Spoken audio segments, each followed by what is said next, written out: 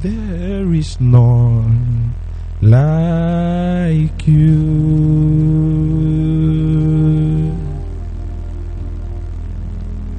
No one else could touch my life as you do. I have searched through all eternity, Lord, and found that there is none like you. Now, that song says, no one can touch my life the way you do it. So I'm admonishing you to sing that song from a place of revelation, because it's about to touch your life again. Are you getting what I'm saying? I've always admonished us, listen to what you are singing. You know, just right now the presence of God is going to become tangible to you. He has been here since the beginning, but let him be tangible to you in order that he will minister to you personally.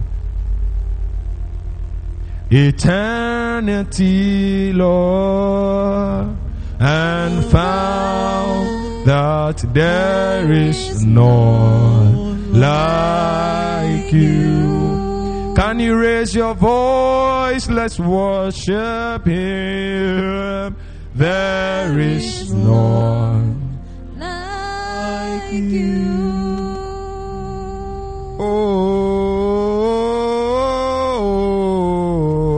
no one else can touch my life as you do. I have searched you, I have searched through all eternity long, yeah, and found there is none like you. One more time. There is none like you, Lord. There is none like you. Oh,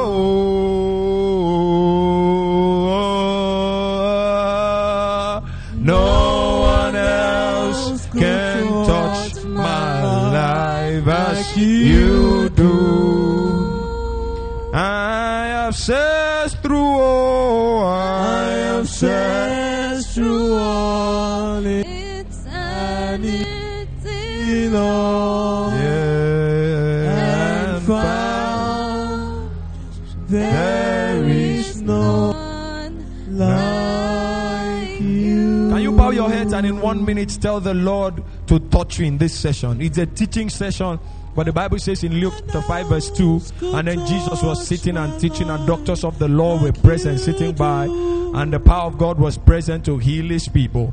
It is a teaching session, but ask that the Lord will touch. No one else can touch my life like you do. Ask the Lord to administer evidences of the Christ in your life in this session, changing you, transforming you from the inside to the outside in this very hour. Meneso kabadiva neto alande brehima souza lakrando mendimande discoba benina konde simanetali ebendo bredu vasino bre enikatesco brende bere easova dina metanis. In the name of Jesus we pray. Father, tonight one more time in this session, we trust that you are ready to heal, transform, elevate, cause us to come into living fellowship with you. Thank you. We have this confidence that the word that is about to be communicated is spirit and is life. It doesn't consist of the letter nor of the wisdom of man's words, but there's going to be the demonstration of the spirit and of power. I surrender and I ask that you take over and cause the words that will come out to flow from the streams of the spirit. And let everyone here leave this place edified to the glory of your name. In Jesus' name, amen and amen. Have your seat in God's presence. I want to start by bringing you reference from everything we've done so far. a believer is likened unto a building. A believer is likened unto a building. If you read your Bible in 1 Peter chapter 2 and verse 5. If you begin from verse 4, it will say that we are all lively stones. New King James says living stones. We are built up a spiritual house. We are built up a spiritual house. 1 Peter 2 verse 5. We are built up a spiritual house. If you doubt that, we can do Ephesians 2 verse 21 also. You see that, if you begin from verse 19, you see that it says, now therefore you are no more strangers and foreigners, but fellow citizens with the saints and of the household of God, and you are built upon the foundation of the apostles and prophets, Jesus Christ himself being the chief cornerstone, in whom all the building, that's each and every one of us, are fitly framed together, growed into a holy temple in the Lord, in whom ye also are builded together for a habitation of God through the Spirit. Every believer is a building, and that building is such that God has a picture of the final building. And if you go to 1 John 3 verse 2, don't go there. Don't go there. Stay here for me. You will realize that picture is that that scripture says, we know not what we will yet look like, but when it shall appear, we shall see, for we shall be as he is. Now, every believer is a building, and God has a picture of that edifice. It is actually captured in scriptures.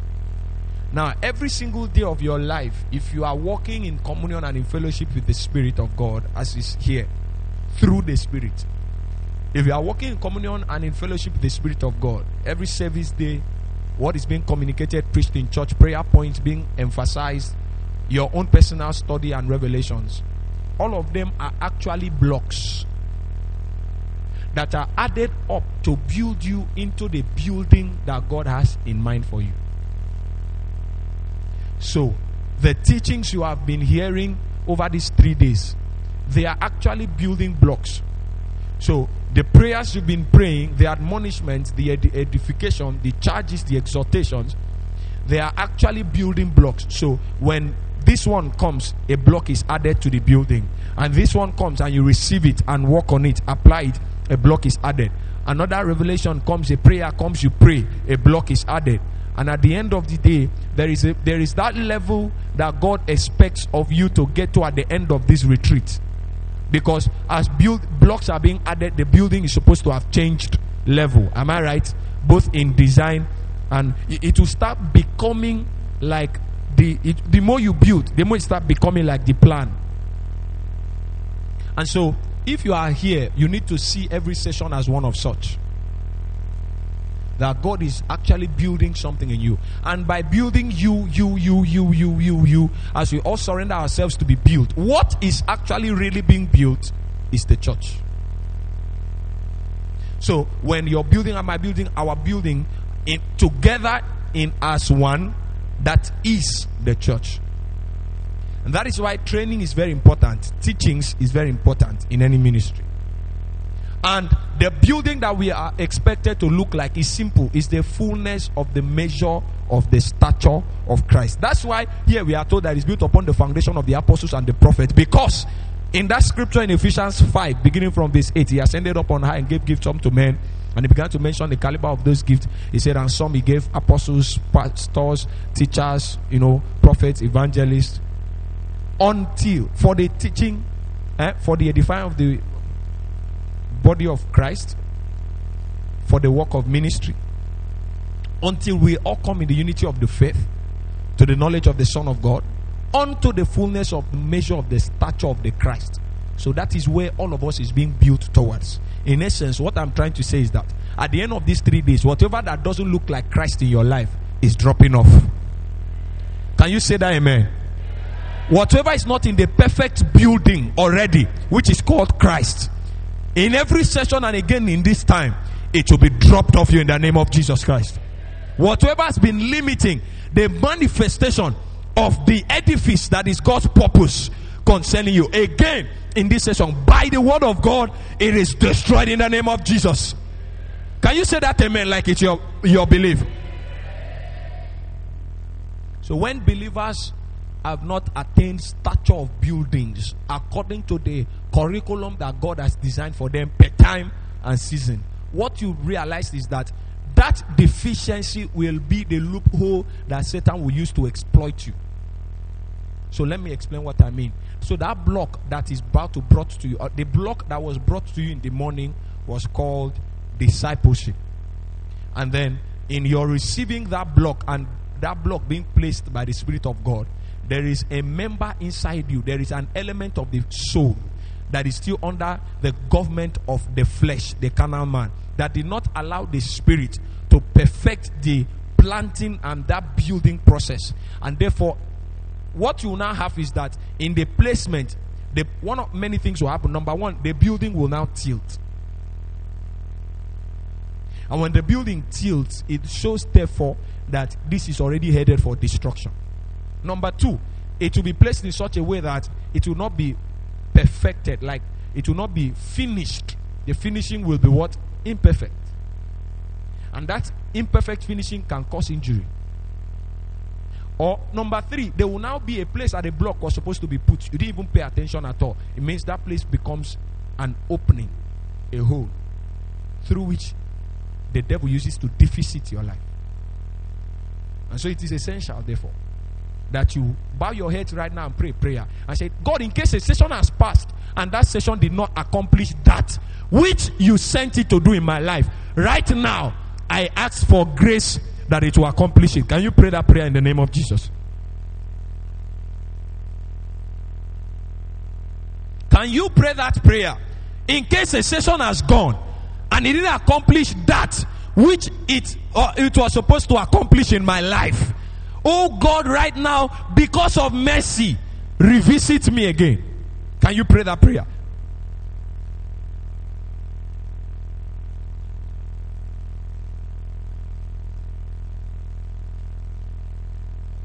Can you raise your voice? Maybe somebody is joking with that prayer.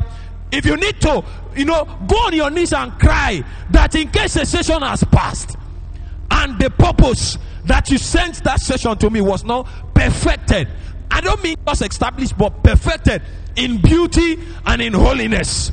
Oh God, have mercy upon me and bring that session again right now to be perfected in my life. Oh, Sibrabonde Manateka Bande Berito Karatos Kebaniva.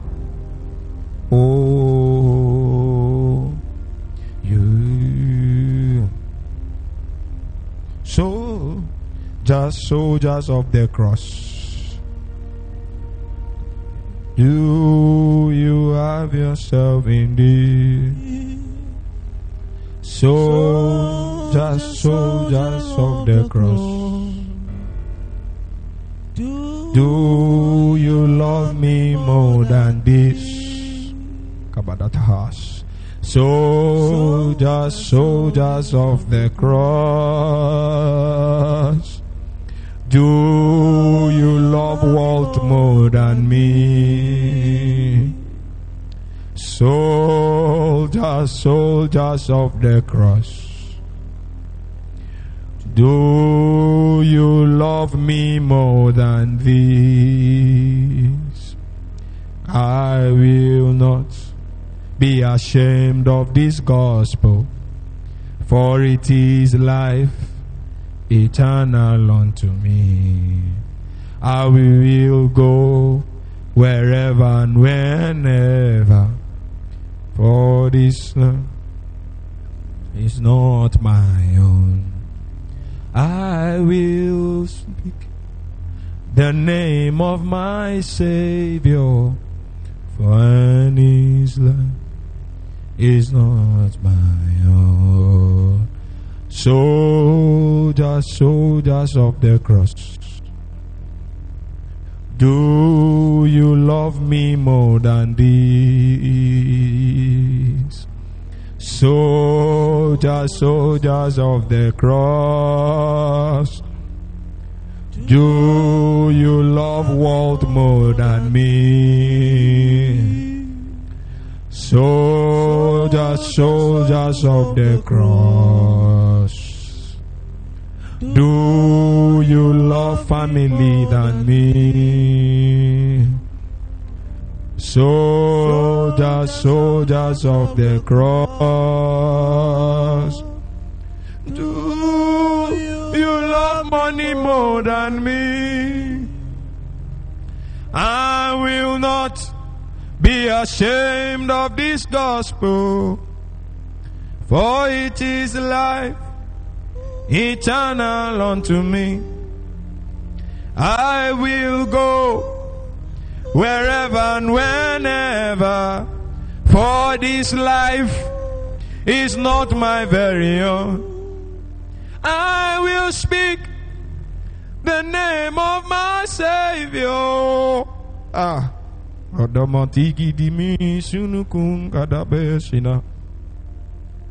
the name of Jesus Christ. We are about to see something very sensitive tonight, and that is the cost of discipleship. And that song is a summary of the message I am bringing to you. Because if you are called to be that soldier of the cross, nothing in this life, no price in this life must be too expensive for you to pay to protect the integrity of the nation whom you have made a vow to defend. And so, we're told this morning that when it comes to discipleship, that it is simply a call to become more like the Master every passing day. Discipleship is a call to become as the one whom you are following. Discipleship is a call to follow. Discipleship is a call to live like one. When it comes to discipleship, it is different from an ordinary believer, from a nominal believer. Because while some things are optional for a believer, for a disciple, the words of his master are final and they are ruling. For a Christian, he can choose to live his life the way he so pleases. But for a disciple's language is a language of the slave and a master. And so if you go to Mark chapter 1 and you see verse 16 to 17, because at one point I began to seek and to find out. At the end of this study, I asked myself, why is the cost to discipleship so hard? Why is a call to discipleship a call to hardness? It was now that I began to understand the letters of Paul to Timothy, to Philemon, and to Titus. Because a man who said to a young man at 17 years, endure hardness. At 17 years, you should be looking for your first girlfriend, if not the fifth one, depending as the case may be. At 17 years, you should be talking about your sixth ex. The last one is your sixth ex. At that age, you should be thinking of how to get a smartphone in order to be trending on social media. What would make Paul say to Timothy at age 17, endure hardness? What did Timothy do to offend Paul that Paul will not forgive? So I sought to understand, what is this life of discipleship all about? Why is it such a stringent standard? Why is it such a high demand? And I saw in Mark 1, 16 to 17. And the Lord says, and they came, 16 to 17. And now as he walked by the sea of Galilee, he saw Simon and Andrew his brother casting a net into the sea, for they were fishers. And Jesus said unto them, come ye after me, and I will make you to become fishers of men. The call of Christ to disciples is a call to reform the world. The call of Christ to disciples is a call to affect your world. Is a call to revolutionize your world. Is a call to impact the nations of the earth.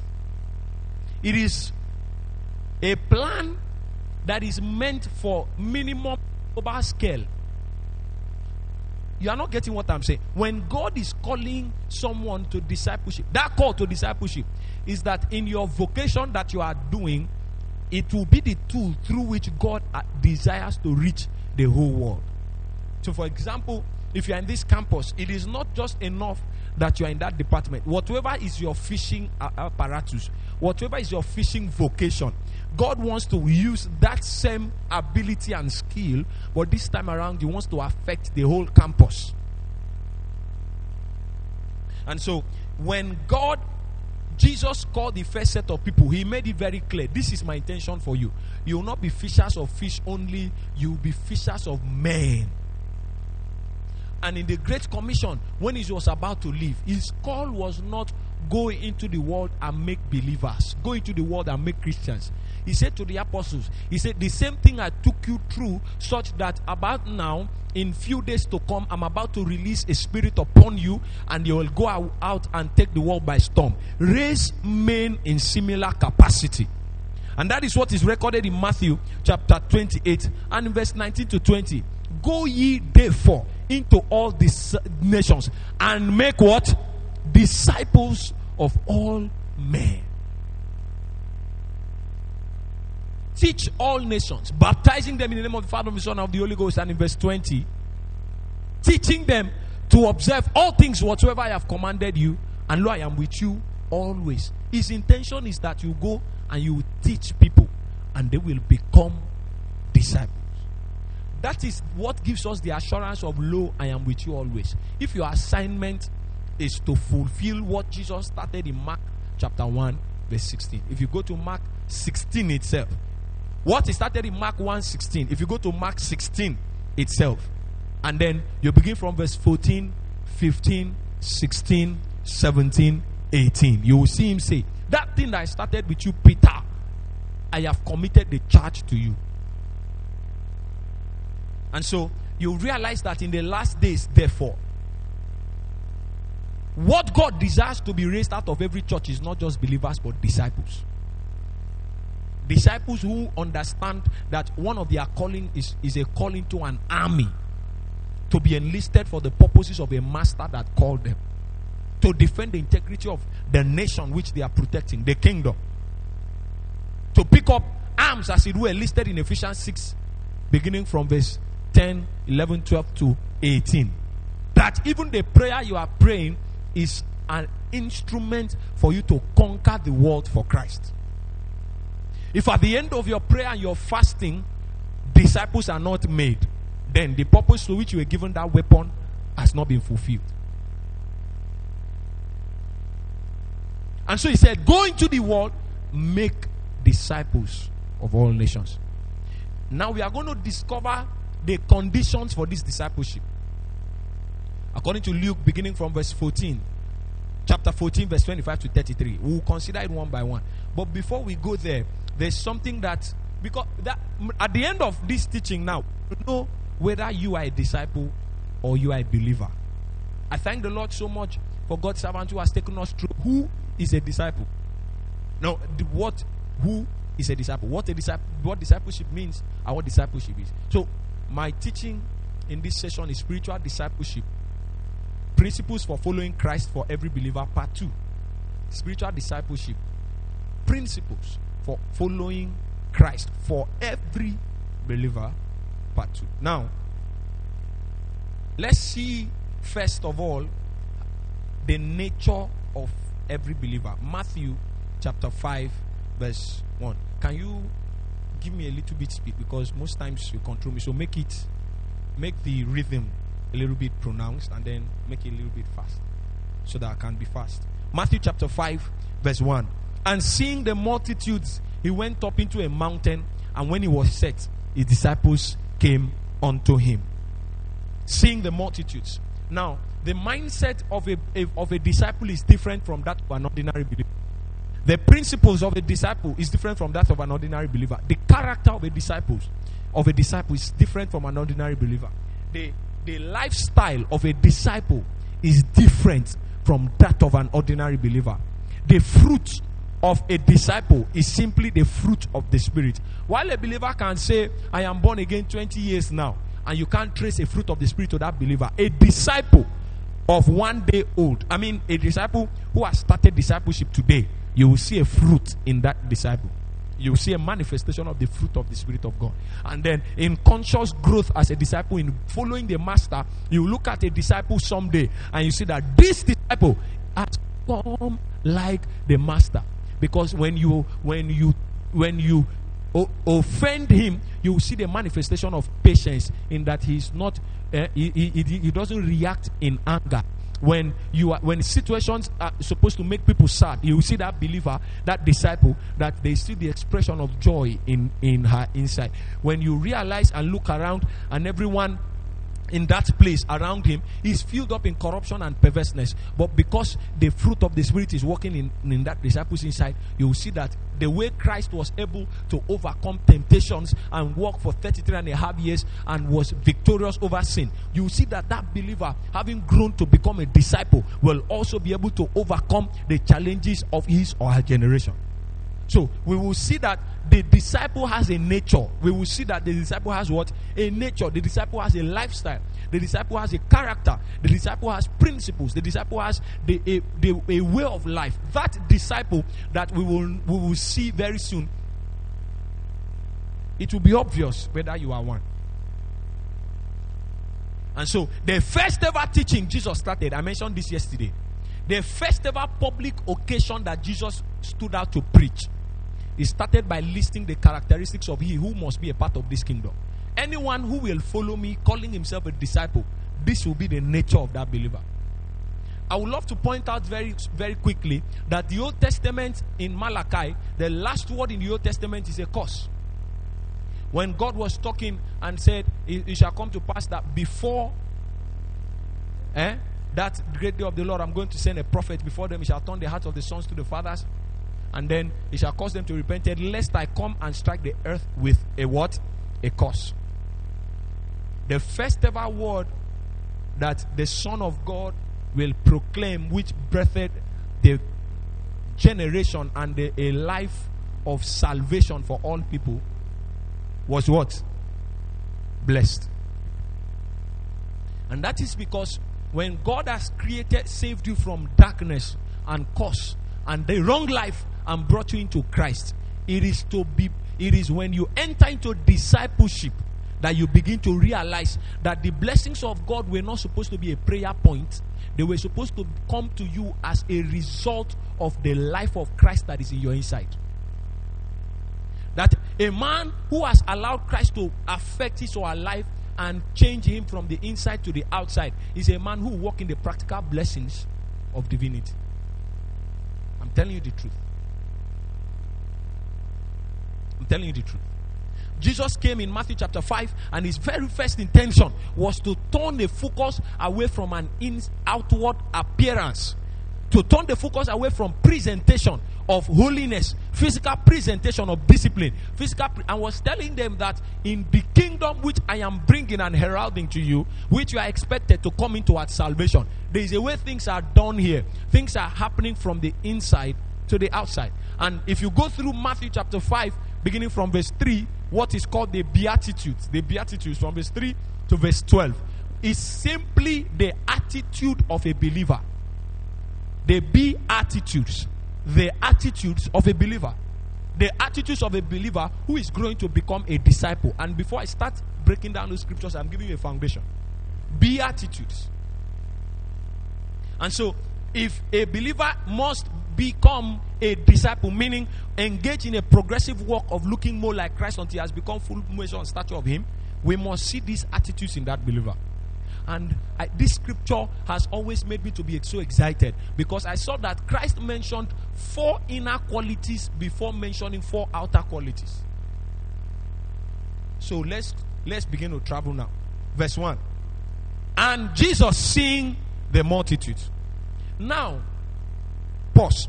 To you emphasize in the outside world. Breakthrough is measured immediately in multitudes. Am I right? Multitude of money, multitude of cars, multitude of fame, multitude of followers. You measure your physical stature, your physical level, by multitudes. So you hear someone say, "Do you know who I am?" In other words, you know very well. He's trying to say, "Do you know the connections I have? Do you know the money I have in my account? Do you know? Am I right? When you hear someone say, do you know who I am? Are those not the things the person are referring to? And so when the first time Jesus came in his own attitude and seeing the multitudes, how did Jesus respond to multitudes? If you study throughout the book of the Gospels, you'll find out that whenever he gets to a time that Jesus is about to be patronized, Jesus begins to open his mouth and mention that my way is a hard way. Just watch the teachings of Jesus on discipleship. It's always when the multitudes are gathered. Because even consistent in human history, it doesn't take multitudes to change the world. And Jesus never looked for a multitude. Likewise, in every church, it is not the multitudes that are changing the church, that are affecting the world out of the church. It is always a select few. And so when Jesus comes, when multitudes gather, Jesus will immediately start sieving people out. He will do what? Sieving people out intentionally by giving them hard teachings as it concerns its life. And that's what is happening to you in this place, is that everyone is receiving this teaching, but it's not everyone that is receiving at the same level of acceptance. Because by your own reactions to hard sayings, you have already chosen a place for yourself. If you are good in the Gospels, and that's my favorite area of scripture, you find out that in John chapter 6, I've said this yesterday, he turned around and said to the disciples, why? He said, at that moment, a lot of people began to leave. And he said to them, why are you people still here? I thought he would even be happy that people remain. But Jesus will never look for a multitude without a heart. Jesus will never look for a multitude without the character. Jesus will never look for a multitude without the nature. Jesus will not be looking for a multitude without the commitment. Jesus' own principle was that if I will have multitudes, every one of them will be mighty men. And that is the same thing that happened with David. That if you are called a mighty man of David, a man of David, you must be a mighty man. There must be an adjective describing you. And so Jesus' own desire was that men that follow me will not just be patronizers, but they'll be committed men. If you want to understand what I'm saying, Manus Cabranda, Holy Spirit help me now to stay on track. Let's go to Luke. Let's do Luke 14 verse 28. Luke 14 verse 28. And so you find out that whenever Jesus wants to start talking about disciples, Luke 14 verse 28. Can you help us? Let's do 26. Let's do 26. And then it says, if any man come to me and hate not his father and mother and wife and children and brethren and sisters here and his own life also, he cannot be what? So that means in the beginning of this discourse, Jesus is talking about discipleship. Now listen to this. Verse 28. For which of you, intending to build a tower, seated not down first and counted the cost? If you go to verse 31, he said, or what king going to make war against another king, seated not down first? So while we come back to that scripture, I want to take it out and make a point. That the reason Jesus will not be excited by multitudes, but is looking for men with quality heart, not quantity, quality heart of commitment, is that Jesus likened the kingdom of God to two things only in that praise. Number one, builder. Because the kingdom of God is to be built. It is work. It is work. It will involve work to build. It will involve work to build, that you will not just hold tools and instruments of building. You will hold tools and instruments of building on one hand, and on the other hand, you hold tools and instruments for warfare. So he said, which builder intended to build a house? Which king intended to go to war? He likened discipleship to those two things, and two things only. You can search the rest of the gospel if you see him likening discipleship to another thing. Because if you, and that brings to mind the story of Nehemiah, that Nehemiah stood alone and transformed the nation. He stood alone. He was comfortable in his life. He was the king's cupbearer. It means he had connections in the political space. In fact, he was so close to the king, and the Bible says in Nehemiah chapter 1 that the king, when he was sad, the king beheld his countenance and said, Nehi, you are not always like this. That was his relationship with the king. Yet it took one man, Nehemiah, to decide in his heart to affect the nation of Israel for good. And when he went back, he mobilized the whole nation. It took 12 apostles. 12 apostles. We are adding Matthias that was added in Acts chapter 1 to reform the world. In Acts chapter 5, it was said, they that turn the world upside down have come in hither. My question is this: how many are we that this campus is not under our control? You'll find out that there are many believers, but there are few disciples. That is why, even as small as this campus is, and compared to our number, we are yet to accomplish great things for God. Because Jesus knew that in this kingdom work, it is building and it is warfare. That's why he said in Matthew chapter 16 verse 18, he said, I will build my church, 1, and 2, the gates of hell will not prevail against it. And so if a man must be found advancing the purposes of God, Christ came to restore man to God. Am I right? That's the purpose of salvation, to restore us back to God. When he was about to leave, he committed that same assignment to every one of us. And it is established in 2 Corinthians chapter 5, beginning from verse 17. It said, the life we now live is not our own. It's the life that Christ lived for us. If Christ died that we might be alive, it is therefore justice that will live for him. He said, and he committed unto us the ministry of what? Reconciliation. If you take it to verse 21, you will see that. He departed and committed unto us the ministry of reconciliation. Reconciling man back to God was Jesus' assignment. When he left, this time around, he did not limit us unto preaching the gospel only. He said, go ye into the world, into the nations of the earth. In other words, you can be found in politics, you can be found in academics, you can be found in medicine, in chapel of praise, you can be found in diverse departments. Albeit, the underlying ministry that you have, if you are a disciple, is the ministry of reconciliation. And so it goes back to say that every one of us are ministers, and it's not just about pulpit ministry. That is why the Bible says in Ephesians 5 verse 12 that the fivefold office was given to prepare members for the work of ministry. Not the fivefold ministry, fivefold offices to do. They were preparing the body for ministry. Can you give me at least, can you try and see the ones you can be giving me so that they will know that I'm not speaking by myself? Give me Ephesians 5 verse 12. Let us see that. Ephesians 4 verse 12. Sorry. Ephesians 4 verse 12. 4 verse 12.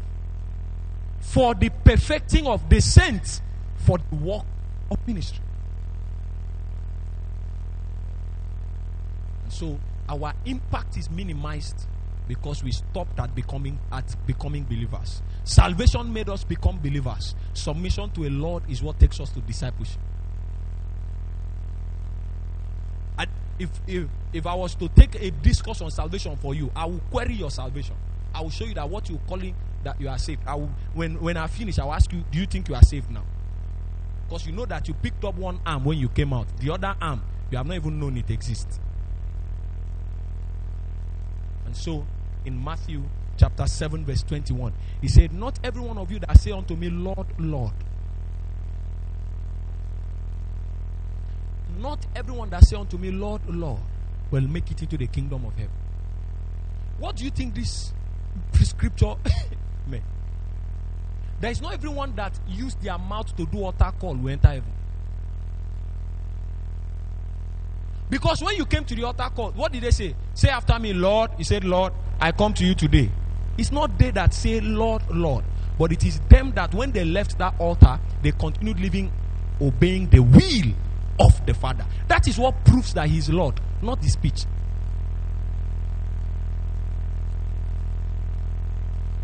That is what shows that indeed, that your altar confession, that you meant it. It was not mental assent. I say, they that say unto me, Lord, Lord. It's not all, but them that do the will of my Father. If you read on to say, he said, they will look at him and say, but Lord, I healed the sick in your name, I cast out demons, I prophesied, and I did many wonderful works. He said, I knew thee not. It's not like I didn't see the works, but I didn't know you. I saw miracles, I was even thanking God for you. But I knew thee not. Therefore depart ye from me, ye workers of lawlessness. Meaning rebellers. It's not iniquity there is not sin, it's lawlessness. Meaning people that revolt against instructions, against commands. So he's saying therefore that they claimed Lord, but when an instruction comes, they did not pay attention. So depart from it. This is very essential because after now, the campus is going to be under our command. But we first of all must be under a command. Because it is only commanders that can give command. It is only those under command, that can become commanders. The Bible says in 2 Corinthians 10 verse 5, when your own disobedience, when your obedience rather has been complete, you now will enter into a place that just by someone touching you is avenged of disobedience. That's how the church will be able to have impact in these days. That's how Chapel of Praise will be able to have impact in these days. That's how the freshers next week that is coming now, we will go all out and there will be no soul among the freshers that will be lost to cultists. Because we are all marching in our ranks under a commandant and we are all commanders.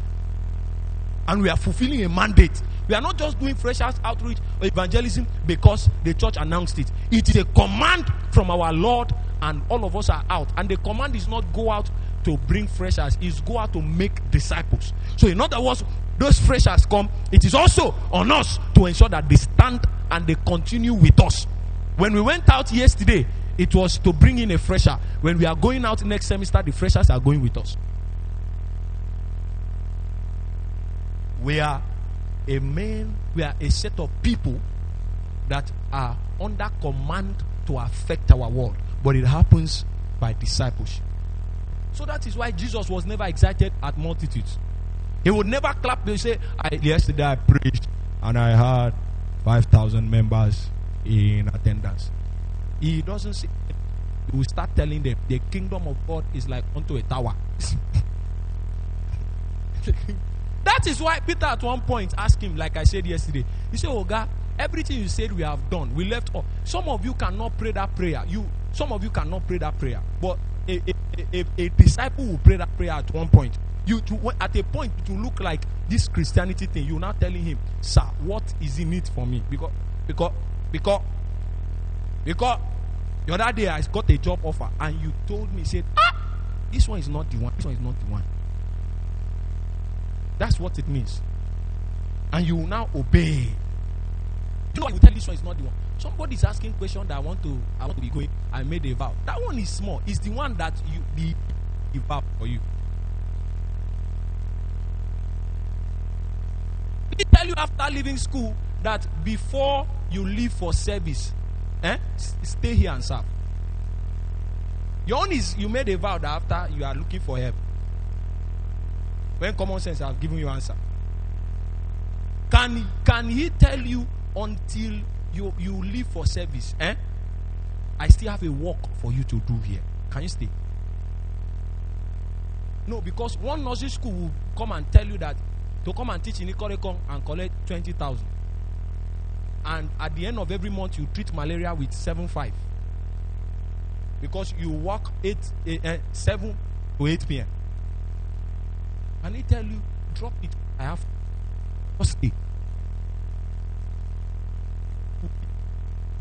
Discipleship, so many of you are going to be put through after now. And that's because he will start sieving out the real people that must enter into this army. He will start selecting the ones I want to move with in this season. And if you are here, you didn't listen to the retreat, find a way and listen to it. Because you need to know why you need to be conscripted into this army. This army is built on the bedrock of discipleship, nothing less. Now, can we do Matthew 5? Matthew 5. And seeing the multitudes. What did Jesus do when he saw multitudes? No, he gathered, he immediately said, all of you come together. What did Jesus do when he saw multitudes? So let me give you a picture. Jesus was standing here and he was about to start preaching, and suddenly the hall was full. He told Peter, find bike. And he went into Eastern Obolo, the boundary between Nigeria and Cameroon. That's what happened. Sir, you don't climb a mountain in 10 minutes. If you have seen a mountain before, I served in the Middle Bay. I was surrounded by rocks and mountains. If you have seen a mountain, you don't know that you don't climb a mountain walking like this. You climb a mountain with your hands and your legs. That's what Jesus began to do when his ministry breakthrough came. You know that job that they will tell you they'll pay you 120 and you've not sought to ask the voice of God, should I or should I not? That's the situation that Jesus was. Multitudes came. He climbed the mountain. I can imagine the multitudes be like, wait till they do this one. They will now see him struggling up. Struggling. And a mountain is such a mountain that you don't climb directly under another person. If somebody is climbing here, you climb here. Because as he's going, if he does mistake and slips, let him fall on his own. Oh, you are not picturing what I'm saying. So I'm sure at one point, Jesus almost said, and he was climbing quietly. Now, mind you, multitudes came to him. Multitudes gathered. But when he got to the mountain and when he was set, how many people came to him? Which nature of people came to him? You will all start as believers. It's only disciples that will arrive at Jesus. Everybody will start born again. It is only disciples that will arrive at his nature. Discipleship is following. That's a simple explanation. It is only disciples that will follow to the end. You don't understand what I'm saying? He said in Matthew 24, if these days are not shortened, even the very elect will not be saved. The days that we are going to, preceding rapture, you think you have seen evil on the earth. Your salvation is not sure until you are a disciple. I said it. The temptations that will come to you in years to come, the campus one will look small. Me, I'm telling you from experience. The campus one will look small, and it's not even rapture yet. And those are the natures of temptation that are following men. You are a girl, and you are about to finish school, and maybe you don't have a politician somewhere. The temptations that are coming to you, if you are not a disciple that has said no many times to Satan, I doubt your salvation. It will leak. I hope you know that we still are in contact with a lot of people we finished with. I hope you know that we are not cut away. Yes.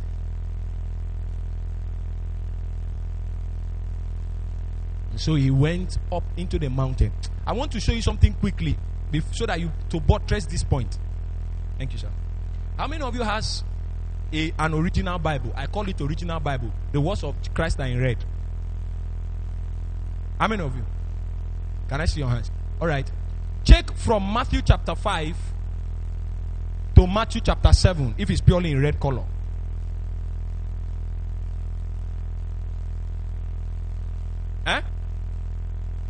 It's purely in red color. Okay. So where does that red color stop? 7 verse 27. Am I right? 2 verses to the end. Now everybody read chapter 8 verse 1. What happened?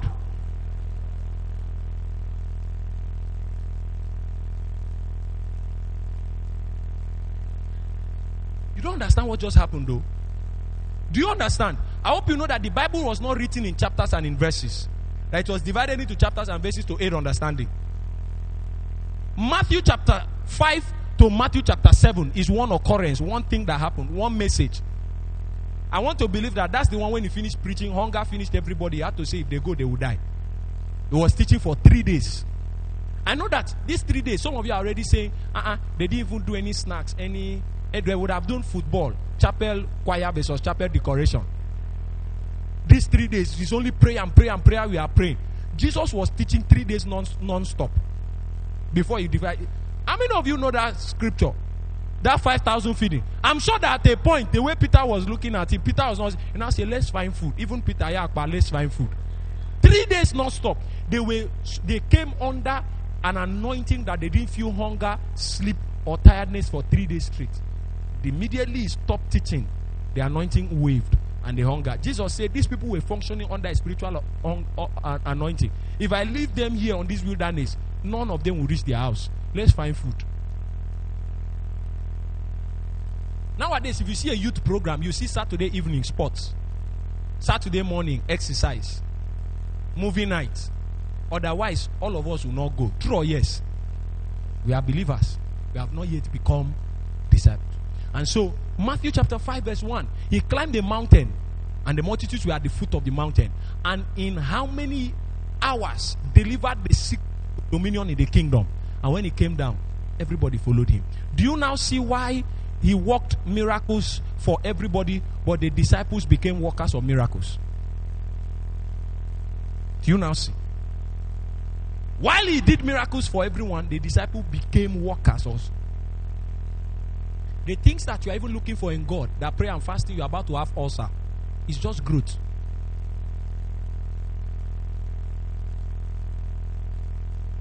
It's just what? The nature of Christ. Oh, let me not say that. Can we do verse 2 now? Verse 2, 3. Let's take it fast now. And he opened his mouth and taught who? Who did he teach? Who are the them? I need you to hear what I'm saying. The disciples. It's not everybody that he taught this message. This message is not for everybody. This beatitude now. The nature of a disciple. This is called the nature, the attitude of a disciple. This is not for everybody. He was teaching the disciples only. When he came down, he said, all of you here, anybody that is healed, receive healing, receive this one. But when he wants to make mighty men, he will carry them mountain. At a point in when he was about to die, the night before he was about to die, he took the 12 to Garden of Gethsemane. He said, tarry here while I go yonder and pray. And he took with him. Why did you say tarry and you now took? He took Peter, James and John and went further again. And now said, you people, you can stay and observe my prayer posture. Because when I'm about to leave, the three of you will be the pillars of this church. You can stay and observe how I pray and my mechanics of prayer such that angels will come down and give me assistance. The rest, don't worry, just we are coming. We have what you are doing. Discipleship is real. It's real. Can you bow your heads and say, Lord, make me one? Ooh. If that is your desire, if that is your intention, tell God, I don't want to stop at the believer stage. I want to get to discipleship. Is this how hungry people pray? Ameno sabara vandina. Oh God, upon your church chapel of peace, we will not stop at believers. You will make disciples of all men. You will make disciples of all men. Peko sabrande bandina metavi. Our cry in these 3 days is that we came in as believers. We'll go out having begun the walk to discipleship. The church will not suffer the suffering of having believers in the position that disciples ought to occupy.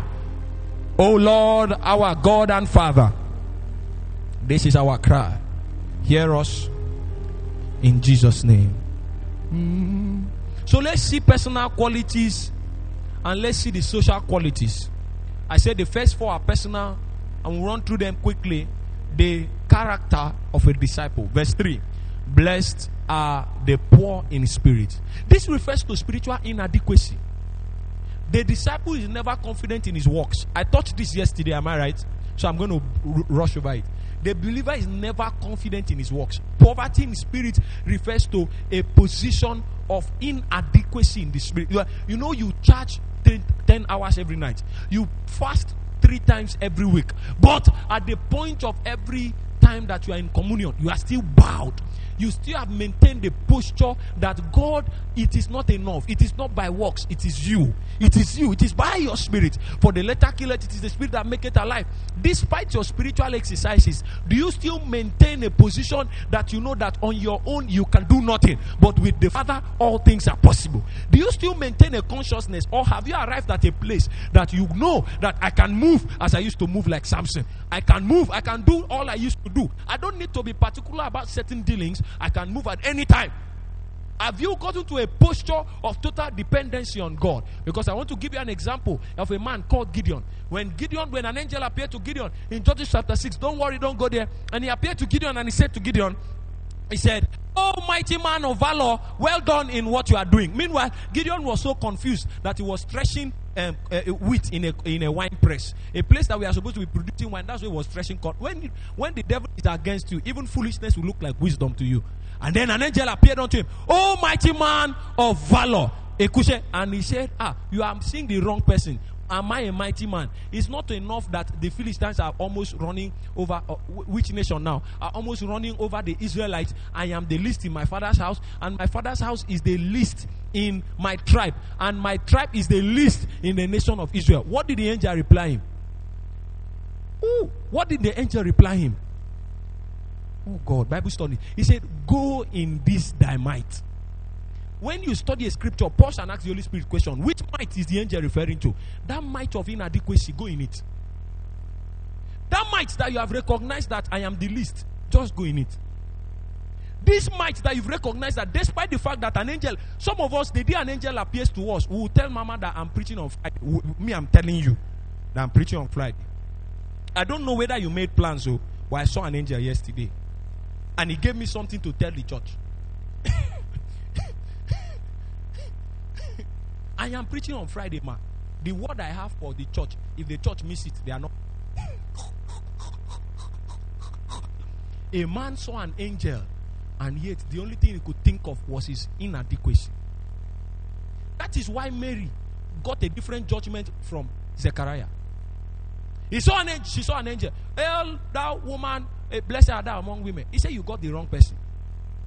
I don't even know, who am I that I'm even blessed among women? The generations of the upright shall call you blessed.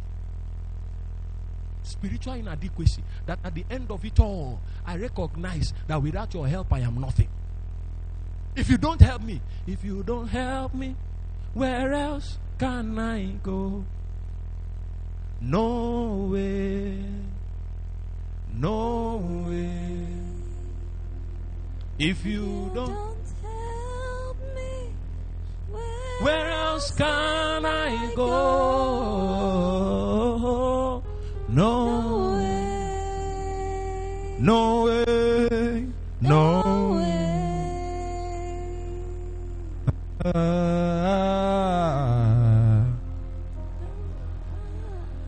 Run to you. Can you sing it if you know it? I run to you. Can you look at a particular area in your life that you are feeling that man inadequacy and tell him, I run to you. This thing will destroy me if you don't help me. I run to you, Jesus. Maybe it is pride. Maybe it is an addiction. Maybe it is a weakness. Maybe it is indiscipline. Tell him, I run tonight. Kaparo Sadena. Radiando Tasi. I see loins being broken. I see loins. I see bondage upon loins being broken. A tie around loins being broken right now. Whatever has held you captive, run to Jesus tonight. I run.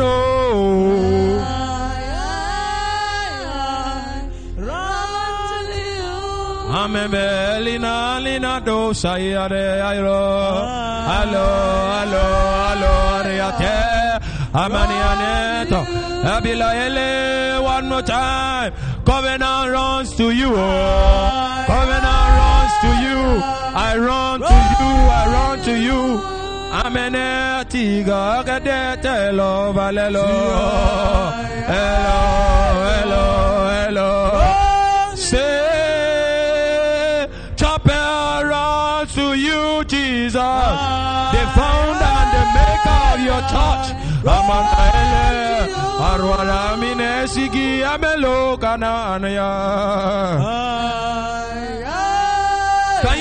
Can you pray in 1 minute?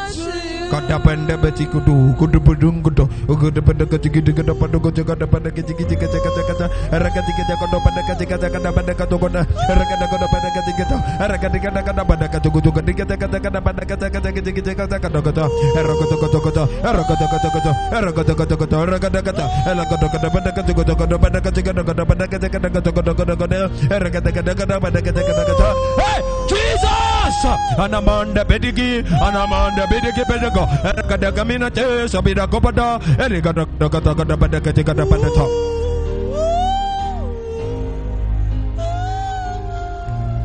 If you don't help me,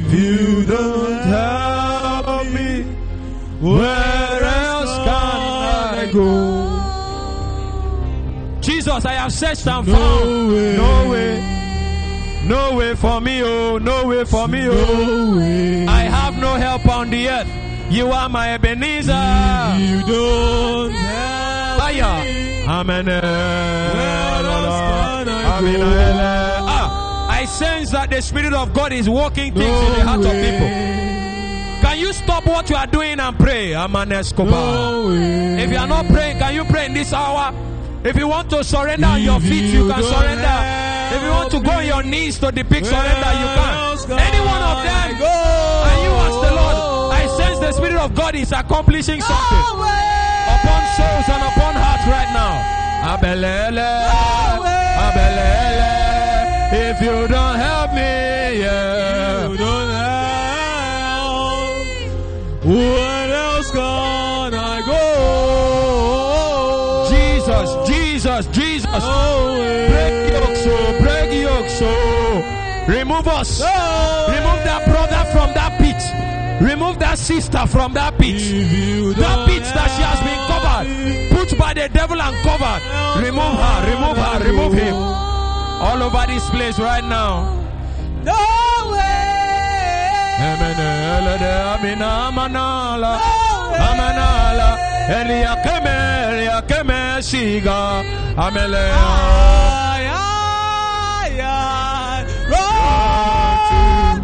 I run to you. I run to you. I run to you.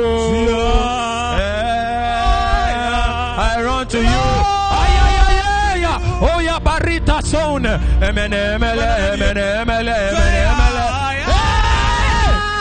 you ask the Lord? I run to you tonight.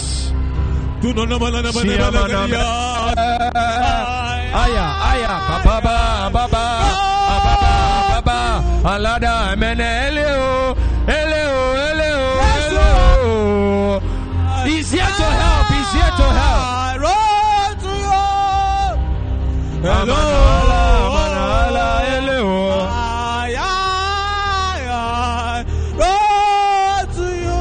Jesus, can you break yokes tonight? Can you break yokes tonight? Can you break bondages tonight? Addictions, weaknesses, sins, nature, break it over us. Bring us into fullness. Hey! I run to you. 1 more minute.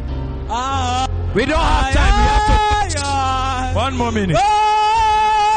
To you.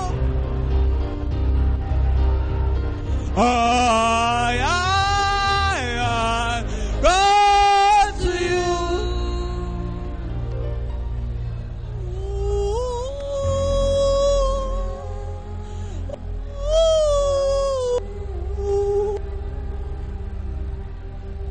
Anyone caught in a net in this place, the Lord is tearing such nets right now. Anyone trapped in a pit here and covered, the Lord is bringing you out. Anyone established in darkness and there has been no light upon your destiny, light is shone right now by the power in the name of Jesus. I decree deliverance. I decree liberation. I decree right now that the Lord is bringing you out, breaking bondages. No more. You will never return to that pit anymore.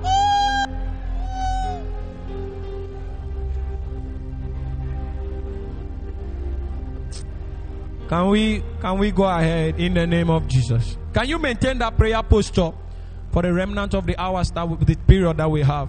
Verse 4. He said, just help us please. See how fast you can do it. Blessed are they that mourn, for they shall be comforted. It's talking about a nature of having mourning. That place of inadequacy should drive you to mourning. 10 minutes should drive you to a place of mourning. That when you have realized your inadequacy, your prayer life will not be a vain show of blabbings. It will be a place of mourning. This morning here is not the morning that someone has died. It's the morning realizing how empty you are, and at the end of every day that Jesus, if you don't help me, I am nothing. So it will place you in a place of the prayer of the sinful, the prayer model of the sinful man that was recorded by Jesus' story. He said he did not even think that, he didn't. His head was bowed, smoting upon his breast, and he was, oh God, help me. Amansumba, help me. The language of a man who is mourning is a language for help. at all times. Because there's something that the confidence, a false confidence in the flesh will give to you. It will give you an assumption that at any point, there's a point in time that you will not need the assistance of the Holy Ghost. It will give you a sense that your prayer life is sufficient. It will give you a sense that you have studied the word enough. You can move at any time. It will give you a sense that you are an expert in singing, and therefore anytime you are called upon, you will perform. But if you are them that have recognized a place of spiritual inadequacy, it will drive you to a place of mourning. That even the more I see, it's not even measured up to the things that God has shown concerning my life. The more I am fellowship, the more I am even seeing what people call result and are celebrating me. Therefore, it is driving me to give me the next verse. And after that mourn, you find out that they are the meek. Because it will produce humility inside you. When you have recognized that after inadequacy, it is bringing me to a mourn. A mourning is, I repeat, it's not the mourning of self-pity or self-condemnation. It's the mourning of actual realization of divine assistance at all times. It will now make you meek. Meekness will not be a message that needs to be taught. Humility will not need to be communicated to you. At every point in time, you might say, I am the head of prayer unit. But when you are about to pray, it will seem that you are meek. You might say, hey, I am the head of the music and the choir. But when you are given an opportunity to minister a song, it will be done in a position of realization of inadequacy, which is resulting in humility. It will be a man that people will look at and say, this humility is not a physical one. This is a humility of the spirit. When you see men like E.R. Adeboye exemplify abnormal realms of humility, this is the things that they know and they practice every day. Because even though I am the head of the biggest church, arguably in the whole world, God leaves me, I am reduced to nothing. Go and ask Saul the day you get to hell or heaven, as the case may be, and ask Saul and said, how come the Lord rejected you? It was because Saul one day stood up and said, for the fear of what people will say, let me sacrifice this thing, for people are putting pressure on me. At the point in time, he thought that because the Lord chose him, he was head and shoulders taller than everyone in Israel, including Samuel. It therefore means that if the Lord is the one confessing that I am head and shoulder tall than everyone, including Samuel, I can do what Samuel would have done. That's when the Lord told him, what you didn't realize was that every man office has a limit. And Samuel, for me, is a man very close to me. And you don't know what's going to happen. I have taken the kingdom from you. This is the nature of a disciple. If you go to the next verse, he said, blessed are they which, when they are humble now, at the end of it, it drives them to a place of hunger. A place of hunger. I was telling a set of people who were praying, I said, your prayer life will struggle until you have an impartation of hunger. It is hunger that fuels prayer. It is hunger that fuels word study. It is hunger that fuels relationship. Hunger is the language of a disciple. And every day of his life is hungry for more of the master. Lord, I am not looking like you. Why am I observing failures of the flesh? Whereas every day I have listened to 3 passages today, prayed for 3 hours, and look at the weakness in my flesh. Lord, I hunger. I hunger. This is my language. My language is that of thirst. That no matter what I have not had as much as what God is eager to release. No matter how much I have seen, I know I have seen the grace of God at work, but I am not satisfied. Do you know what the Bible says? It said they will not be filled, they will only be satisfied. Because if you are filled, there is no space to put more. But if you are satisfied, you realize that your satisfaction today will become a dissatisfaction tomorrow. So he does not fill those that are hungry and thirsty after righteousness. He only satisfies them. He does not satisfy, rather he only fills them, because the capacity of their cup is expected to increase every day, and so he satisfies them. That is where they will remain, but he only fills according to what they brought to measure. So after tonight, one of the things that happen is that your capacity is stretched. When you come again for tomorrow morning, your hunger will take a different level. Am I right? It doesn't satisfy, he fills. But the satisfaction will remain even though you are filled, because your vessel is expected to increase at every time. Remember, the whole essence of this whole thing is that we are the vessels carrying the Spirit of God. We are expected to increase in capacity. And when he talked about 4 personal qualities, he got into the next verse. He now started to say, if you are a disciple, it will show how you relate to others. And the first thing he said, they are the merciful. They are the merciful. After imbibing 4 personal qualities, we will now see that there will be 4 outstanding qualities likewise. There will be them that practice mercy. They will practice mercy. They have mercy towards the saved. They have mercy towards the unsaved. They are compassionate in spirit. Irrespective of what a disciple has, a disciple does not believe that it is for him alone. He knows, and he knows for sure that what I have is not for me. It is for my brother in church. It is for my sister in church. If you are merciful, you will not go and ask a girl to come and sleep with you in church, because you know that will destroy her destiny, and that will destroy the church. But because you are not merciful, that is why we are seeing some certain manifestations of nonsense inside church. If you are merciful and you are a candidate to obtain mercy, you look at your brother and sister in church, and your only desire be, how can I help her? How can I be in a position to aid her spiritual growth, not to be bringing her down? And if you are a girl, a boy will come to you, they're merciful. You tell him, sir, oh, can you go home and read your Bible? Can you start practicing the things whereunto you are taught? Because this communication you are having with me, it doesn't behove of you as a leader. Blessed are the merciful. The merciful are also those that are compassionate towards the unsaved. When your exercise for soul winning is not limited only to the time that is advertised in church. Now, even in your lodge, you can take the name of your neighbor and begin to pray. Oh, Rabanda Kabenata, Ezo, you will give your life to Christ. Before I leave this university, this will be the number of people, Jesus, that I'm going to give to you. And my neighbor is going to be one of them. My roommate is not saved. I am going to give you him as one of them. And you are going to pray over their life every night, every day. Compassionate in spirit, the same hunger burden, the same mercy nature that brought Christ to die on the cross. If you have received him and you are following him as a disciple, it will work in your inside. So winning will not be a responsibility of the evangelism unit alone. Even choir will come for rehearsal one day and say, today we are not rehearsing, we are going out. We are going out. Today we want to win souls. Because everyone will understand that the mandate is for everyone and not just for a specific set of people. The first external quality expected of a disciple is that of mercy.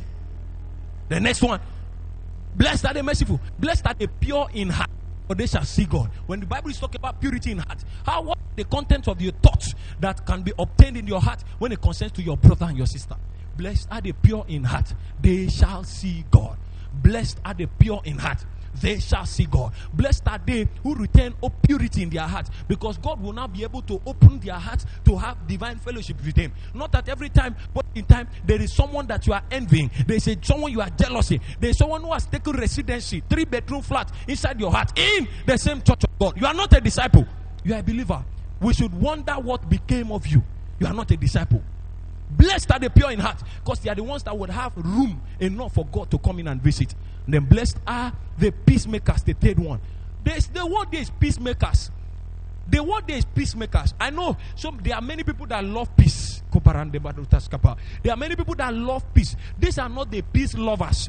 There are many people that can maintain peace. These are not peace maintainers. The Bible is saying peacemakers, them that will enter into a midst of chaos and cause peace.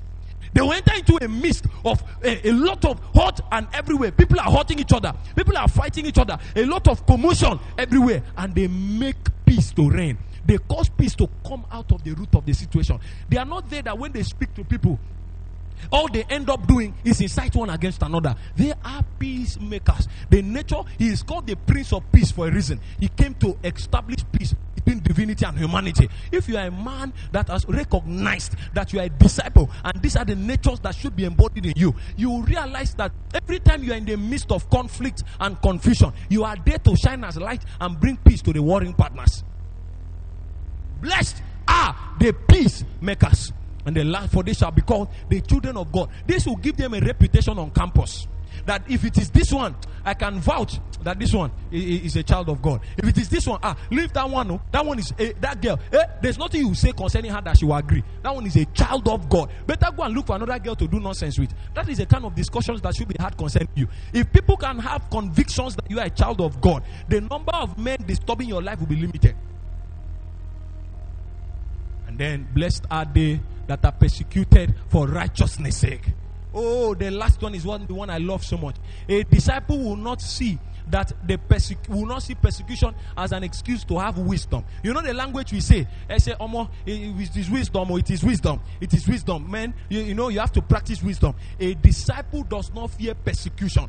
A disciple is not afraid of being accused for his master's sake. A disciple is not afraid of being spoken at the back, of being gossiped, because of his love for Christ and his love for the kingdom. The Bible says, I have reserved the kingdom of heaven for as many that are persecuted for my sake. You know, Jesus said, the cup that I drink, you also drink. and be baptized of my baptism. The discipleship is a call to be a cross. It's a call to be a cross. And a cross is a symbol of persecution. Jesus said, the path that I walk, all of you must walk. And also his disciples. And therefore, if you must be disciples today, you will definitely walk the path that Christ walked. And the path that you walked was a path of carrying a cross. You will carry the cross. I want you to know in this place that the cross does not refer physically to a physical wood thing that you will carry. Maybe you came home and then your roommate ate your food. You now say, that is my cross to bear. That's not the cross Jesus was referring to here. Maybe after you have had a misbehavior and people are not talking about you on campus, you now say, that's my cross. That's not the cross. The cross Jesus is referring to that, if any man must follow me, he must deny himself and carry his cross daily and follow me. It's referring to a constant war between the members of your soul and the intentions of the Father for your spirit, from your spirit. That's the cross. Then Jesus came. The cross that Jesus carried, the symbol was that it was not his will. Nevertheless, if it is thy will, I am willing to die. Personally, I will say, let this cup pass over me. Nevertheless, if it is your will, let it be done. That is a symbol of the cross.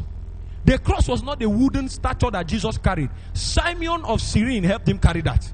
When Jesus was saying, you will carry my cross, he was referring to that place when there will be an intersection between your will and the will of the Father concerning you. Which one will you follow? That is when it talks about cross. That is when it talks about being persecuted for my Father's sake, for the kingdom's sake. When you realize that if not for God, when someone slaps you and you remember that you have the nature of a disciple, that is the cross. That is the cross. When people come to persecute you just because you are a believer, someone carries your phone and says, what will you do?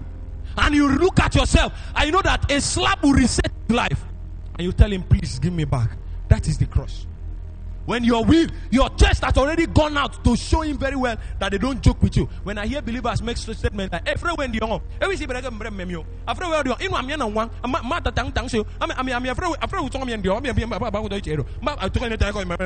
I will see a believer who has not risen to a disciple. Everybody knows me, and me, I don't take nonsense. I'm like this. I don't take nonsense for a living. If you talk to me, I talk to you. Whether you are the unit leader or not. Everybody knows that I respect myself. Let everybody respect themselves. You see, a language of a carnal man. My father does not, everybody knows so. My father does not talk to me anyhow. Even your ability to bridle your tongue. People are talking against you. And you wanted to excuse that. And the Holy Spirit says, keep quiet. That is the cross. And then they are persecuting you continually. And the Holy Spirit says, keep quiet. I am the one who will avenge you. Some of you don't realize that the you will take and fight on behalf of God. What God would have done would be to kill him. There will be no remembrance. You now went and slapped him. Which one is better? I run to you. This call, a high calling. God needs to be the one giving you grace. God has to be the one giving you grace. The next verse, verse 11, he said, blessed are ye when men shall revile you, persecute you, and shall say all manner of evil against you falsely. For whose sake? It's not because you deserve it. This is not the one that you did and people talked. This is the one that is for Jesus' sake. For Jesus' sake. For Jesus' sake. And look at her. Look at her. Her clothes have never sized her. Look at her. And look at her. Look at her back. Look at the way she does. She does not even go around where mates are going around. Look at him. He cannot even. If you hear a young man say things like, me like this. There is no BA me I have not tested though. But he's a believer. Me, I've tested champion, tested star, tested.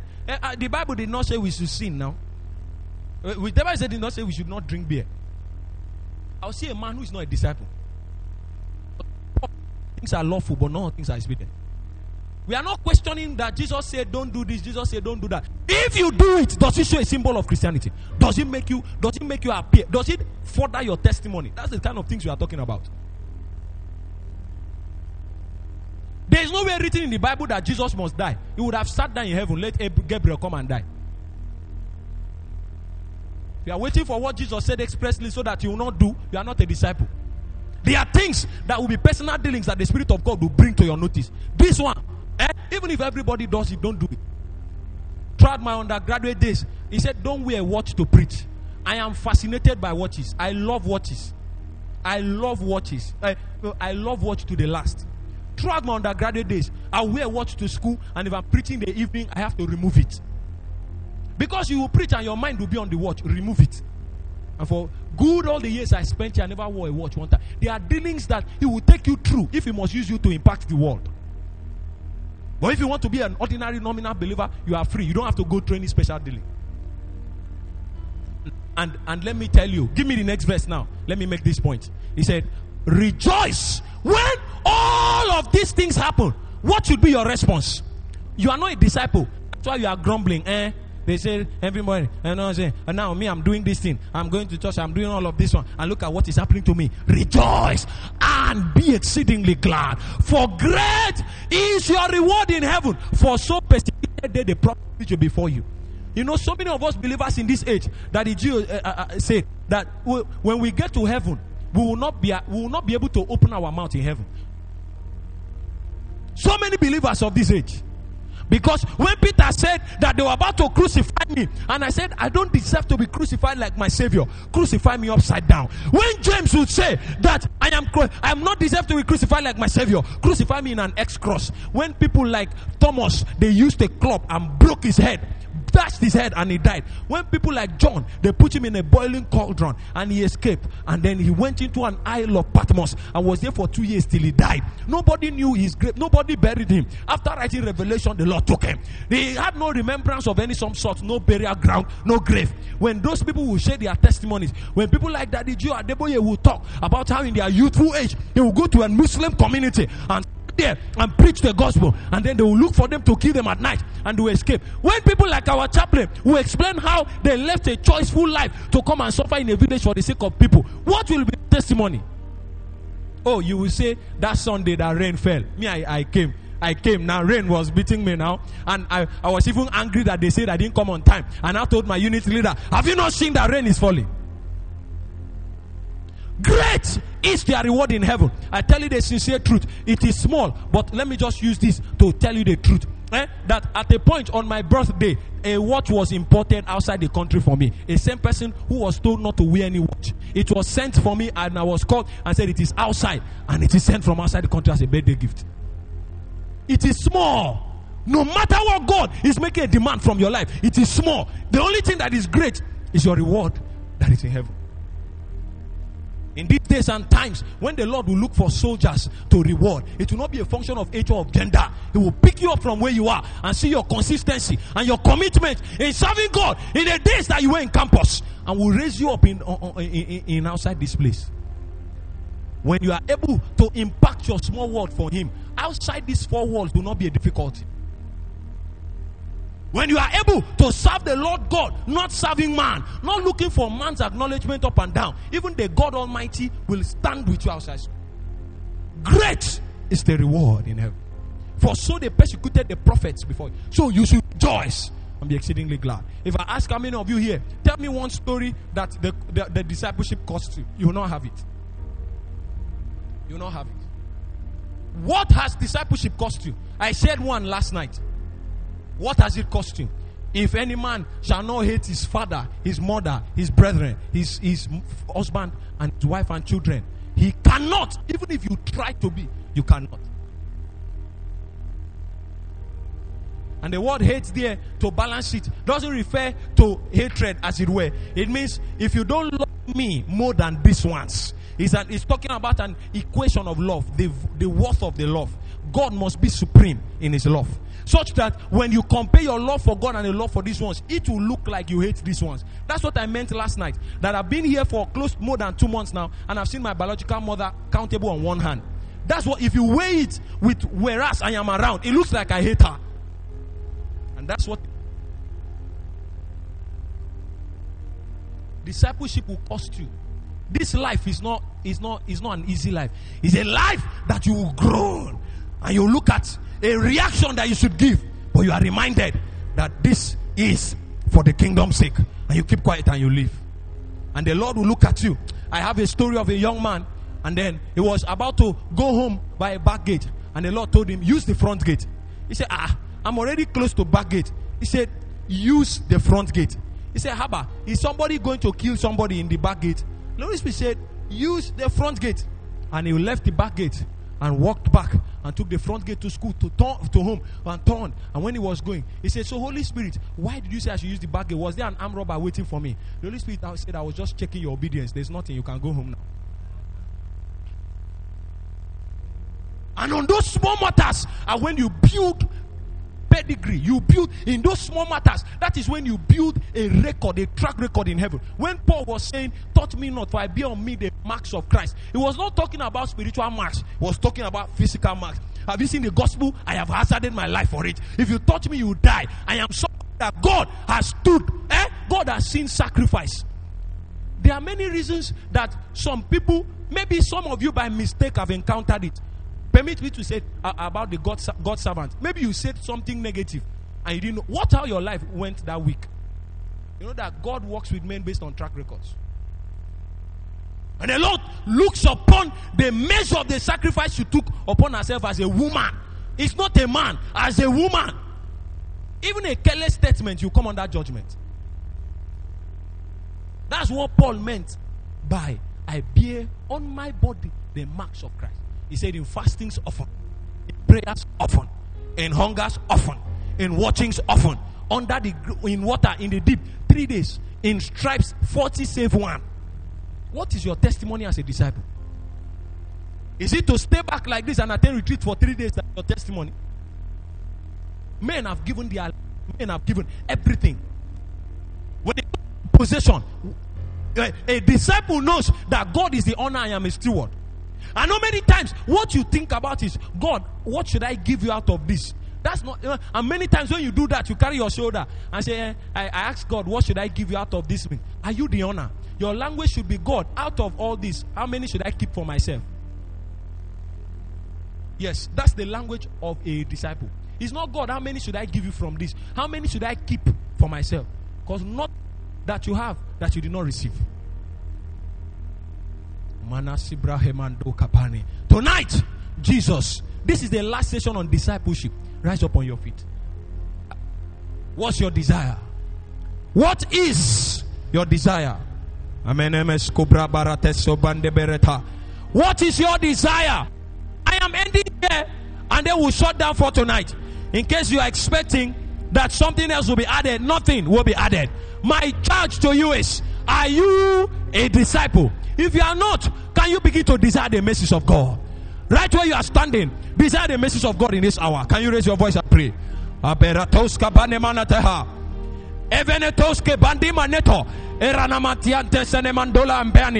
first prayer we are going to pray is, Father, kill flesh, Lord.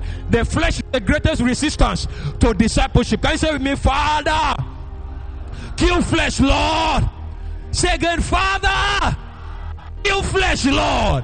Say, Father, in my life, destroy all forms of carnality. Can you pray in the name of Jesus? Go ahead, go ahead. I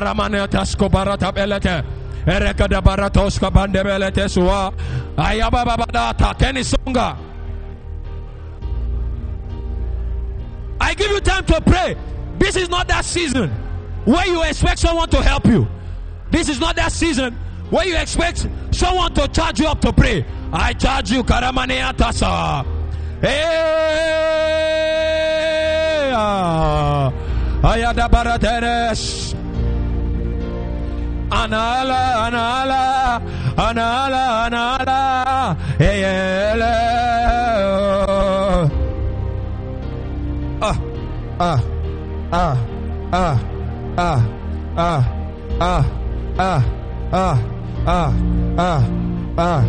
Are there disciples in the house? Can you ask the Lord to destroy every limitation of the flesh? Simaneto Ayala this. Run to you.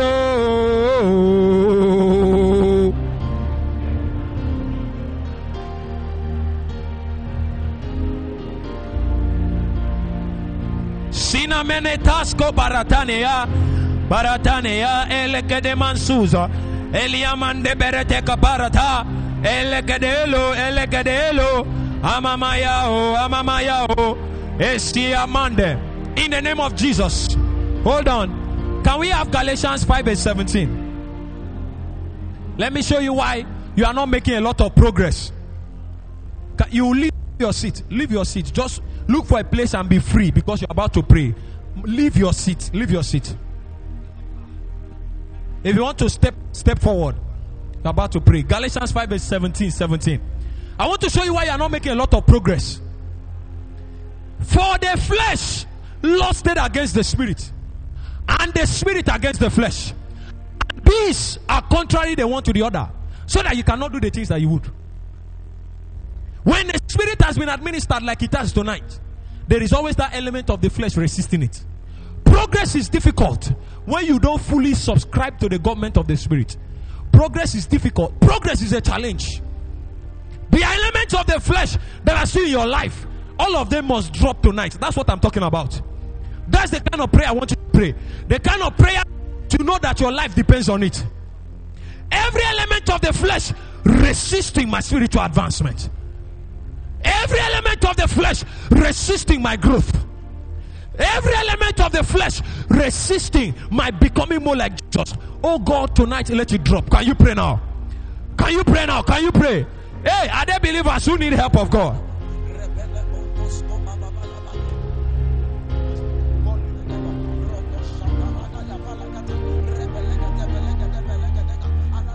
If you have to start by repentance, start by repentance tonight.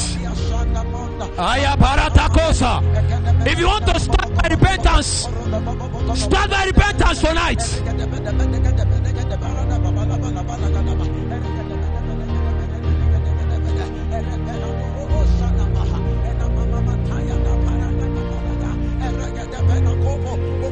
Hey, ask the Lord. Yes, Kabaramane, Alimanelo, Emenele Takwata Kabareto. Jesus. Kill flesh. Ay, Shinabe Abara.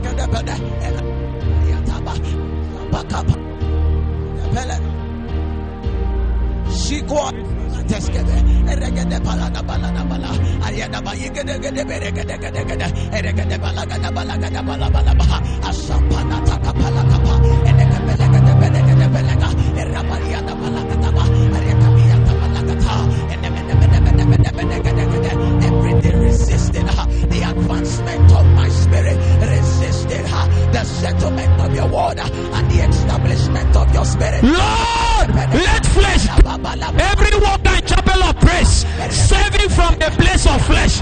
Tonight you are delivered. Tonight, every influence of the flesh comes under the government of the spirit tonight. Every lust of the flesh comes under the judgment of the spirit tonight. Kapadetosa kemenete alina mande sinameta aveleosa.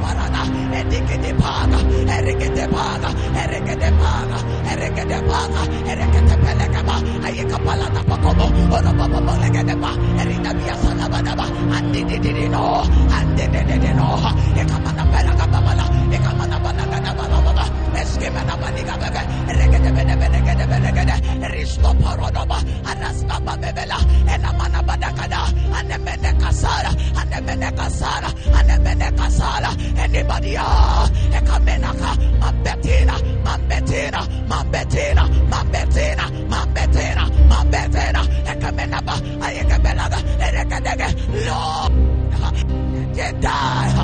let fire come upon the altar of your service.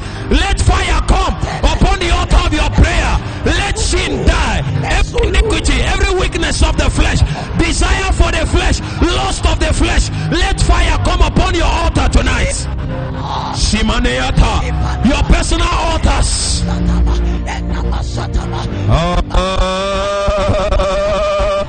Hey.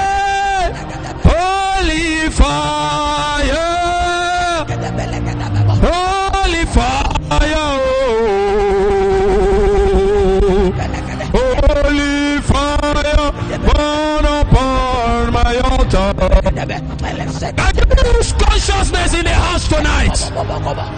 Every desire for fame, desire for popularity, desire for every false desire, every wrong desire of the flesh.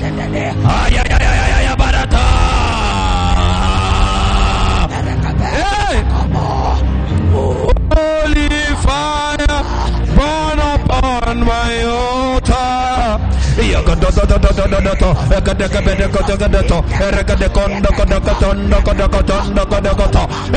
Lord, let your fire from the altar fall upon their personal altars. Oh God, let your fire from the altar of Chapel of Praise fall upon the workers' individual altars. In their home, sin will not be tolerated in your rooms, in your toilets, on your verandas, wherever that sin always finds expression. I bring it under judgment of fire tonight. That place of convenience for masturbation, that place of convenience for fornication, that place of convenience for envy, that place of convenience for gossip, that place of convenience, it comes under judgment tonight. Anamanelo, hello, ayalala, olifa, holy fire,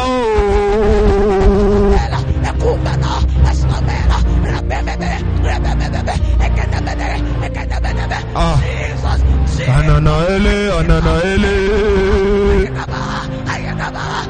Shakapatena soga, eremendiso menani, vina toske bandabrina metoga.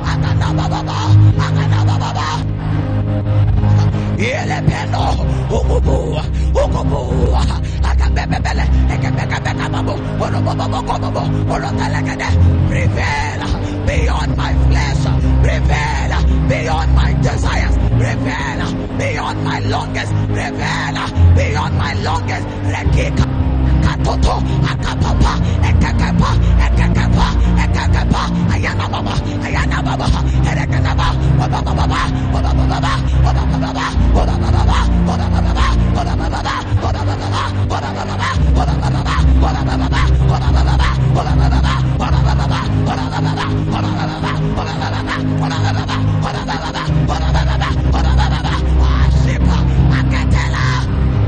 Hey, in the name of Jesus.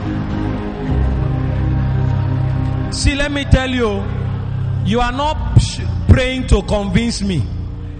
You are praying to enter into something.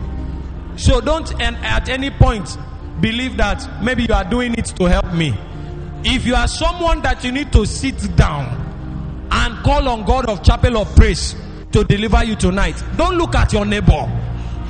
Your destiny race is individual. If you are someone that you need to kneel down on the altar and call on the God of Chapel of Praise, do it for your own sake. Meanwhile, give me Matthew chapter 5 verse 3, 4, 5 and 6. Blessed are the poor in spirit, for theirs is the kingdom of God. So many times, confidence that you have is false. I am going to show you a church, is a set of people that they thought they had all these qualities: poor in spirit, they that mourn, they meek, and they thought they hungered and thirst after righteousness. They didn't know that there was a veil put over their eyes. What they called righteousness, what they called fire, they didn't know that in the spirit it was filthiness. Let's do Revelations 3 and verse 18. If you let's start from verse 17 and then we'll do to verse 19. If you want to know the story very well, we'll start from verse 15. Oh, namisubaras kebende bedito manete swala ukuba maneta Erekikumba daka dikada kudakika danita umbratena vinatesco badata kina. Tonight is that night of enlistment, but the enlistment is not by come out and stand in front. It's by denying the flesh and carrying up the cross. Let's do this. I know that works. What? Read. I know that works. You are neither cold nor hot. I would even prefer if you were cold or hot. Verse 16. So then, because you are lukewarm and neither cold nor hot, I will spew you out of my mouth. Meanwhile, these are people that say they are hot and on fire. Because thou sayest, I am rich and increased with goods and have need of nothing, and knowest not that thou art wretched, miserable, poor, blind, naked. These are people that said, I am rich. I pray in tongues. Meanwhile, I am not against these things. I always emphasize, very essential. I counsel thee to buy of me gold tried in the fire, that thou mayest be rich, and white raiment, that thou mayest be clothed, and that the shame of thy nakedness do not yet appear. Don't wait until the shame of your nakedness appears before you start addressing it. Don't wait until masturbation robs you of your destiny before you address it. Don't wait until fornication has put you in a prison yard of the devil before you address it. Don't wait until gossip and each of these things have robbed you of a glorious destiny before you address it. Anoint your eyes with eye salve, that thou mayest see. 19. As many as I love, I rebuke and chasten. Be zealous therefore and repent. Cry and say, Lord, anoint my eyes with eye salve. Let my real self be open. Because after this prayer, the next prayer we will pray, you have to acknowledge your inadequacy. This prayer now is to help you see inadequacy. That the Lord should show you where you think you are standing, or that you are fallen. That the Lord should see. Can you bow your heads and pray? Hey, where you think you are standing, that you have failed. Where you think you are doing well, that you have fallen. Where you think that heaven is, hey, this is my servant, oh, but you have gone far. That the Lord should show you tonight. Can you pray? Can you pray? Can you pray? Jesus, look upon us with the gaze of mercy. Jesus, eliminos koma manana teleke me mamatala enomo kom de filie terusco balia aletende de shina mobokobo romene deskene de hikamana toaka odondele de umgado edekos kabande bedeto ekabada bedete kodondo bedeto ekabedeta na sondaba embrekete kapa revetonga dabeto ekabede kabada tonga erekade kapa esibando abadantaga Regende mana ebrekodo kodo ayata. Hey, can you pray? Pray. Aya simana mede teke bede toko de bada alede simana.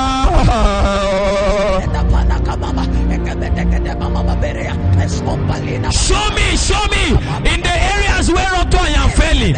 I want to make amends tonight. And when the Lord has shown you, begin to ask the Lord, I repent. Begin to tell God that tonight, I repent. Ayabado.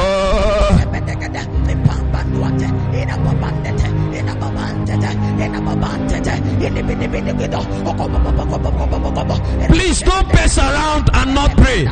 If you are pacing around, ensure that you are crying. Ensure that these tears, you will not cry it again once and for all.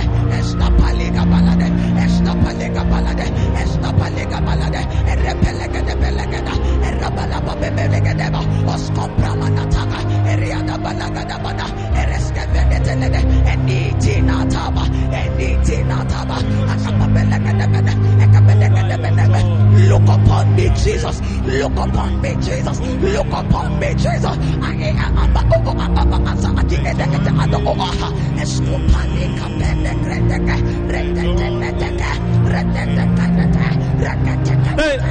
Over your church, oh Yahweh.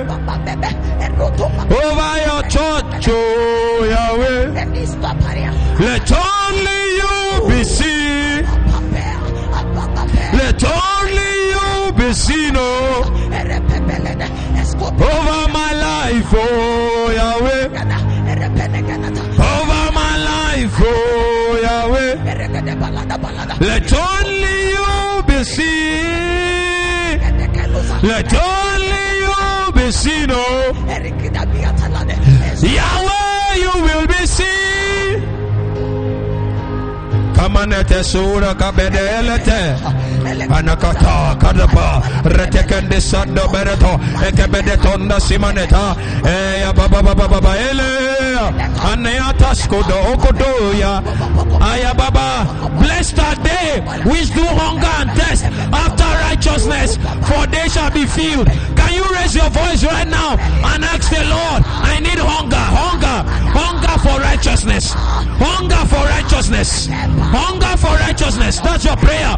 Sadakabani, hunger for righteousness, hunger.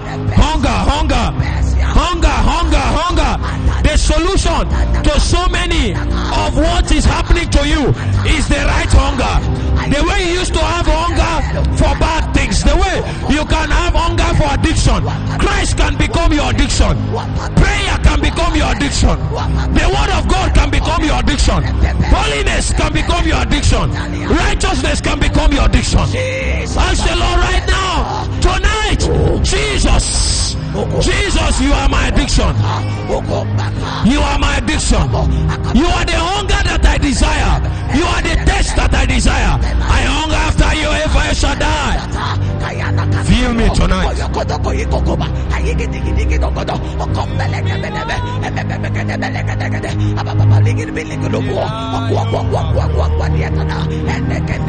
I wanna run over. I wanna run over. Fill me up till I overflow. I wanna run over. I wanna run over. Kai. Tell him, Jesus, you are my addiction. Anamaile siakabala eveneto la emina kove siatola meneo Shakapata ereketenzo dina namanta kaba elakodo kudukudo aranda beto. Oh Lord, aswata, we hunger. I hunger and I thirst. For more of you, more. Oh God, I am addicted to righteousness. Whoosh.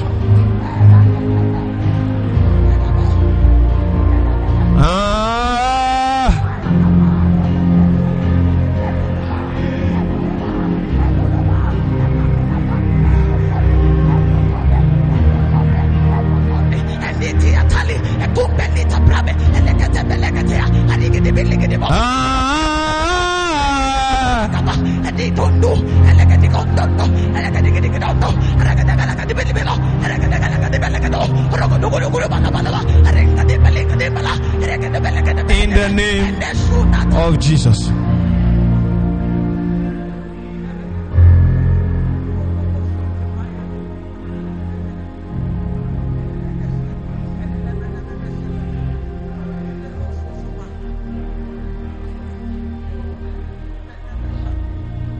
Right where you are, can you put your hand on your chest? Say, Father, tonight. Say, Father, tonight. Father, tonight. Father, tonight. I renounce flesh and all of its works.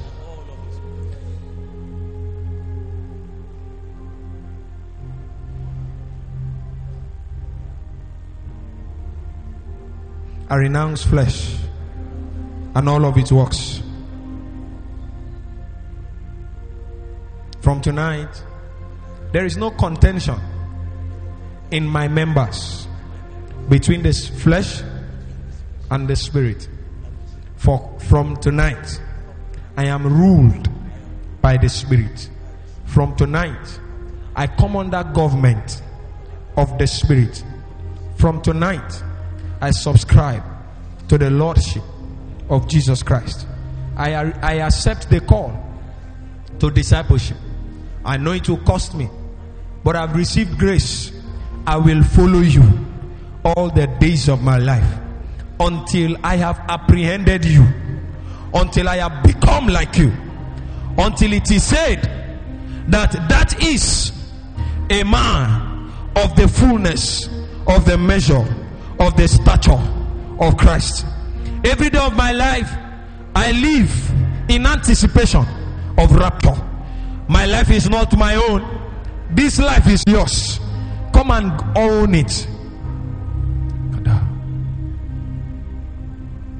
From tonight, every contention between my will and your will, I decree that your will gain preeminence. I pick up my cross, I deny myself, and I follow you. Whatever it will cost, whatever it will cost, whatever it will cost, I receive grace to pay. I receive grace to pay. I will go wherever you lead. I will do whatever you send. I will say whatever you ask. And I will do whatever pleases you. From tonight, find in covenant.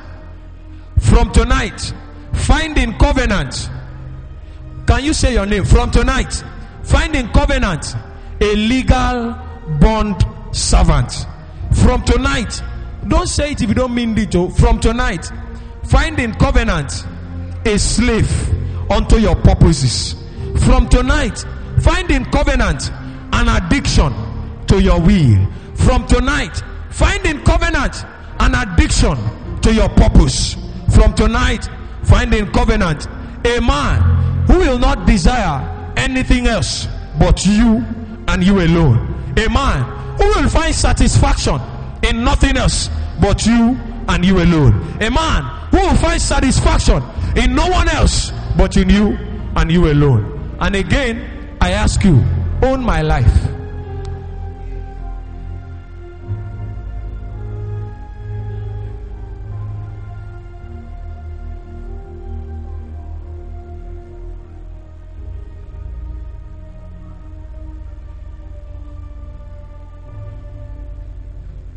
I pray that you receive grace tonight.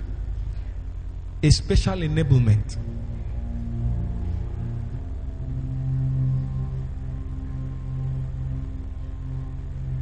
I pray that there is none like you.